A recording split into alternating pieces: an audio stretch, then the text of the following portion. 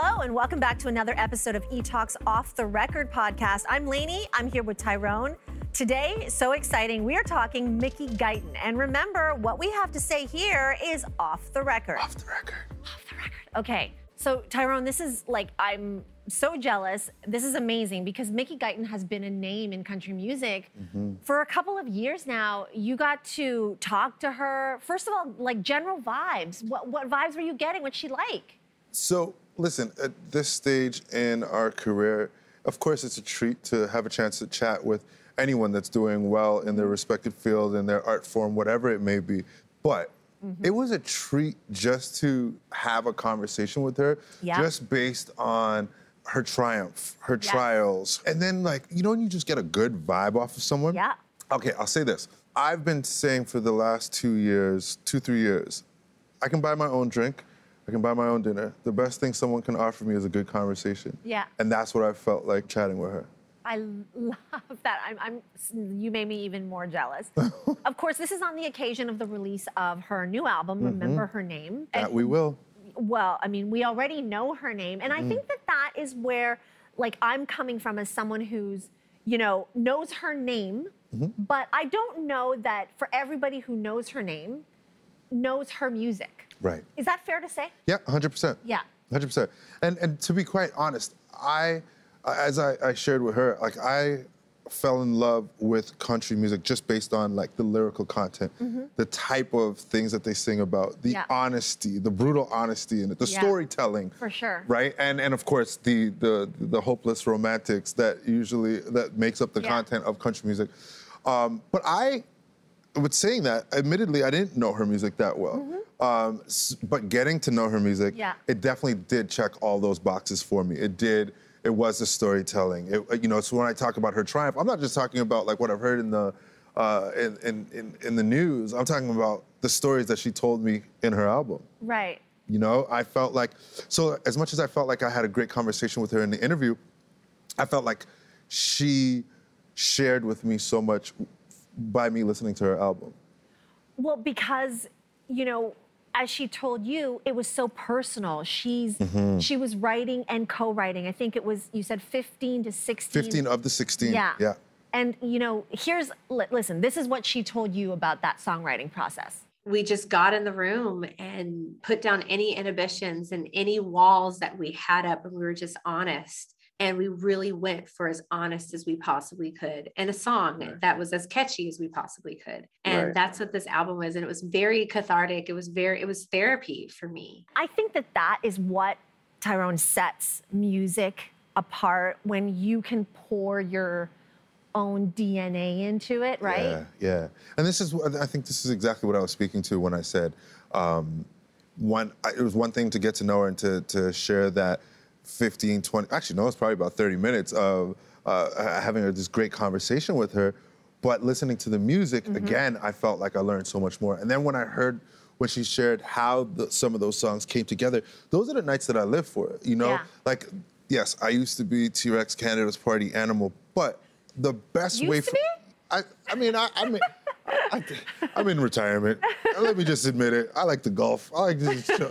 I like to chill. My kind of night is exactly that. The type of night that sort of has that range of like peak points. You know, like we can peak from dancing, we can peak from a great meal, but we can peak from a great conversation. And then when everyone's adding to it, oh, come on, like that exchange. And that was what she was describing with the songwriting, was like there was an exchange of experiences, an exchange of vantage points, an exchange of like emotions and lived experiences. And that's how these songs came to be.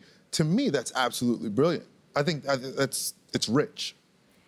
And then, of course, when it comes to art, that's very personal, and stories that are very personal. The reason why music, as Fran Lebowitz, who is like one of my favorite culture critics, says, music is, she said, the only art form that really gets into people's souls, because you like, even with music or a painting, even with a movie or a painting, it doesn't transport someone into their own feelings where they connect to you through their own lens. So she's writing personally, about her situations and her experiences, but when you consume it, you're laying your own things on top of that. And that's what she was telling you about what she hopes people will take away from these songs. Take a listen. I've always wanted to leave people feeling hopeful.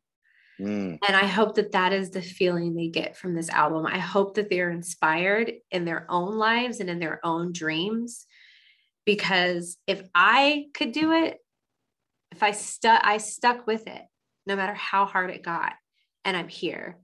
And that is hopeful. And I hope that that gives other people the same hope. So T, as like a music expert, what do you think of this idea of what music gives to people? I think what's beautiful is if you've gone to an art exhibition or an art installation and you thoroughly enjoyed it, you were inspired by it, you took pictures, you took mental notes, whatever it may be, amazing. I too have experienced that. But imagine if the artist was there and walking you through it. And it wasn't just left to your interpretation or whoever was there. And I think this is what music does, because music is that offering from the artist, but they're literally singing you right through it. Every inflection in their voice, every selected drum pattern, all these things are curated. It's a curated experience. These people, most artists, and not all, but when we're talking about an artist of the caliber and someone that puts the effort into their music like Mickey does, this is very intentional. What she wants you to feel, what she wants you to hear, what she wants you to consider, that right there is like she's guiding you through each song. That is rich. Yeah, that's a beautiful way of putting it. I really like that analogy you just gave us. And yet, we're talking about an artist who is making music in an industry where there haven't been a lot of hers. Certainly Mickey Guyton is not the first Black female country music artist. That said, because of the artists, the Black women who came before her, who did not maybe get the same opportunities that she's getting, she is still singular. Like it's still she's still hitting all these firsts. The first Black woman to do this, the first Black woman in country music to do this, Grammy nomination, first Black female country artist to perform at the Grammy. So, you guys talked about this, and this is what she had to say about that, and then we'll come back and discuss, what your takeaway is on the other side. First of all, I had no intentions of becoming a full-on advocate. That was I believe not you, but anything. It happened naturally. I was just little old me, girl from Texas, just trying to make it. I had no intention of being this advocate. But as time was going on, I realized that I have an opportunity here for me, and it's not enough for there just to be one. Like there was Charlie Pride, and then there was a long time, and then there was Darius Rucker. There was a long time, and there was Jimmy Allen. And for me, I felt like the little platform I have, I want to go out and find as many different versions of country music that I can find. And I'm still looking, and I'm still finding. And I'm just going to post them, and perhaps people will see and normalize that that country music is for everyone. It's not just for one group of people. It is literally for everyone. And I think that has become my role. I love it. So being in those spaces when there's not many, you look around and it's lonely. What do you think? So here's something that I didn't verbalize. I remember actually having this thought come to mind during the interview. But like I said, it was a good conversation, and sometimes it just goes where it goes, right? So I haven't actually verbalized this stuff, but here it goes. So when an artist is being recognized for said reason, so #1 single, best music video, wardrobe, whatever it is that was outstanding, garners that type of attention that it's awarded, right? Imagine though, so your efforts get you this attention, But then because you're the first black person to do it, that's all everybody's talking about. I don't know. There was just a thought. It was a thought that came to mind while I was listening to her. And it's like everything is almost overshadowed by the fact that she's the first black. Now, I'm not complaining, but I think it is something to consider. Yeah. I think it's something, look, we're off the record, right? So like, this is something that, you know, in the past year when you've seen so many firsts, and it's finally the first black person or the first black movie or the first Asian, the first. Okay, great. We got to start somewhere. Yeah.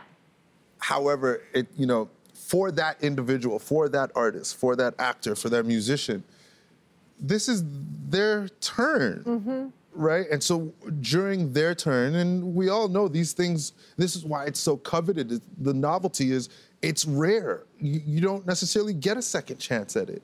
We can name a number of esteemed actresses, established actors who are name brand and made all the money in the world, but haven't even got past the nomination stage. So imagine winning, but then it's overshadowed by the color of your skin. Yeah. You know, so anyways, I don't even know what my point is other than to just to say that is something that has been a consideration of mine, that I want to, when I do have a chance to speak to said person in that position, I want to talk to them about their art. Yeah. It's important to recognize that they're the first black, but I want to talk to them about their art. I think it's a really important point, in particular for us in media to consider, because, you know, you're right in the sense that all that first talk overshadows the actual thing that they do want to talk about. And yet, it is newsworthy on a certain level. So what is the balance? I think the balance is, sorry to cut you, but the balance is, of course, we have to mention that. So we, and I say we as the part of the media, members of the media, we have to mention that it's the first black or the first Asian or the first South Asian or whatever it may be.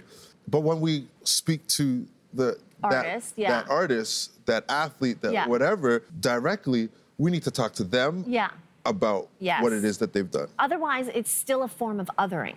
Yes, 100%. Right? So it is that, it is a tricky balance. I think that, you know, editorially, and because this is off the record, like, these are the things that we have been trying to modify and progress on our show, where, you know, what I struggle with is identifying someone as, let's say, a Latin artist. Why can't it just be artist? Because we don't, don't refer to Taylor Swift as, hey, Taylor Swift, the white artist. No, we don't do that. We don't do that. So, but at the same time, you know, there may be a segment of the population who needs that identification because of the dominant, I don't know, what dominant society was, and where do you start making that correction? And so to go back to Mickey, going forward, should she be a black country music artist? No, she's a country artist. No, definitely she shouldn't be I think that the specification is necessary in terms of, like, if she's the first. I think that is necessary so that people are aware of, like, because some people have lost their steam and their enthusiasm in terms of, you know, how everyone felt after George Floyd and wanting a level playing field and whatnot. A lot of that has grown tired. People are tired of hearing about it. So, I mean, but no, this is the truth, right? We're off the record. We're just say what it is, right? And so I think it's important that we still mention, so just a reminder, like, look, think about this. Think about this space, this category, this event. This has never been awarded to a black person or an Asian person or whatever it may be. I think that's important to note. But again, once you get past that first, then what happens? You know, hopefully we still get awards. But can we talk about the reality of it in the sense of reality is that country music is still very white. That's okay. Its roots certainly weren't white. Let's be clear about that. And when I say white, I mean not just the artists, but the industry. It's the radio programmers. Country music is one of the musical genres that relies heavily on those radio stations, country music radio stations and programmers. And so, you know, it's about Mickey, but also about whether or not she's going to get her fair shake. And I think that because already, never mind race, gender even is an issue in country music. Right. So, you know have you heard the thing where the formula in country music was you couldn't play two female country music songs back to back? Look it up. People listening, this is for a long time. Now they're trying to remove this standard, but for a long time, radio programmers in country music would not do back-to-back female songs because they believed and thought that the country music audience would not accept two girls singing songs. So now, if you add race to that, anyway, so it is an industry that is perhaps in flux and in progress, and this is the space that she is not just stepping into, she's in it, right? She is in it. She's in. Wow. Okay, well, there's a couple things that you just mentioned that I didn't know about. Okay, so I'm gonna be optimistic, and I'm just gonna say that what we're all going through in all industries, in all corners of the world, are growing pains. Yes. You know, so open mind, open heart will allow for the change that is needed and the growth that is possible. So I'll just be positive on that one, optimistic, I think, yeah. I'm glad, I like that attitude. That's my stance on this one. I like that because, attitude. yes, of course, we all know that these are things, the old way of doing things. Yeah. But if we can call it the old way, then that's all right.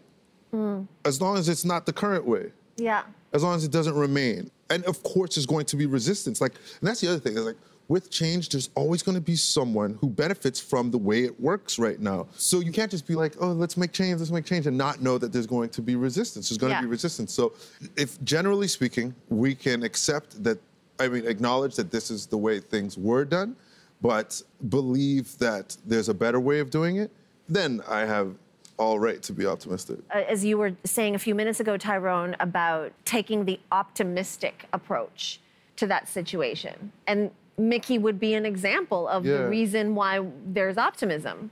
Yeah, and also too, if you take a step back, you can see more. And so I think that this strange, challenging time of opportunity that we're all living through right now, I think that this is where, we can look and say, we're not just doing it because it's the right thing to do. We're doing it because there's something better on the other side. Yeah. That's my take on it. And also, it's just good music. Yeah, it's good music. Let it go. And the lyrical content in country music, come on, let's go. Sometimes it's that mood. There is a certain mood where you do want to just throw on a country song and let it sort of wash over you. That was my freshman year of college. Yeah? I went to school in Texas, and I played on the basketball team, and my school had a rodeo team. And in my dorm, I was neighbors with some of the guys from the rodeo team, and they put me on some good stuff. Yeah. And I just kind of fell in love with it because it had a nice mellow vibe. Kind of, I'm not gonna lie, I made a lot of correlations to some the old school reggae and the storytelling and the stories of love and failed romances and whatnot of old reggae that I listened to as a kid. I'm trying to imagine you as a university student in your dorm room, pumping country music. Yeah, probably about 30 pounds, 40 pounds lighter. Stop. No, for real. I was a skinny little thing. But yeah, look, open mind, open heart allows you to experience so much more. But coming home to Toronto, and my iPod being on shuffle, and then all of a sudden there's a Kenny Chesney, and and one of my boys is like, yo, what the heck is going on? Yeah, so some things my friends didn't pick up on, but that's fine. And now it's gonna be Mickey Guyton on the playlist. Yeah, of course. Look, there's a couple songs that I think defy genre. They're just real, they're amazing offerings, and they're relatable. So whether you love the genre of country music or not, there's a song or two for you on the album. Well, Everybody, remember her name. That is the new album by Mickey Guyton. As Tyrone says, you have to check it out for the storytelling, the lyricism. It's just great music. It is. Bottom line. And on that note, thanks to everyone. P.S. I love it here, off the record. For listening to eTalk's Off the Record podcast, be sure to subscribe so you always know when a new episode drops. And don't forget to watch eTalk weeknights, 7 p.m. Eastern on CTV. And remember, what we say here is off the record. Bye. Bye now.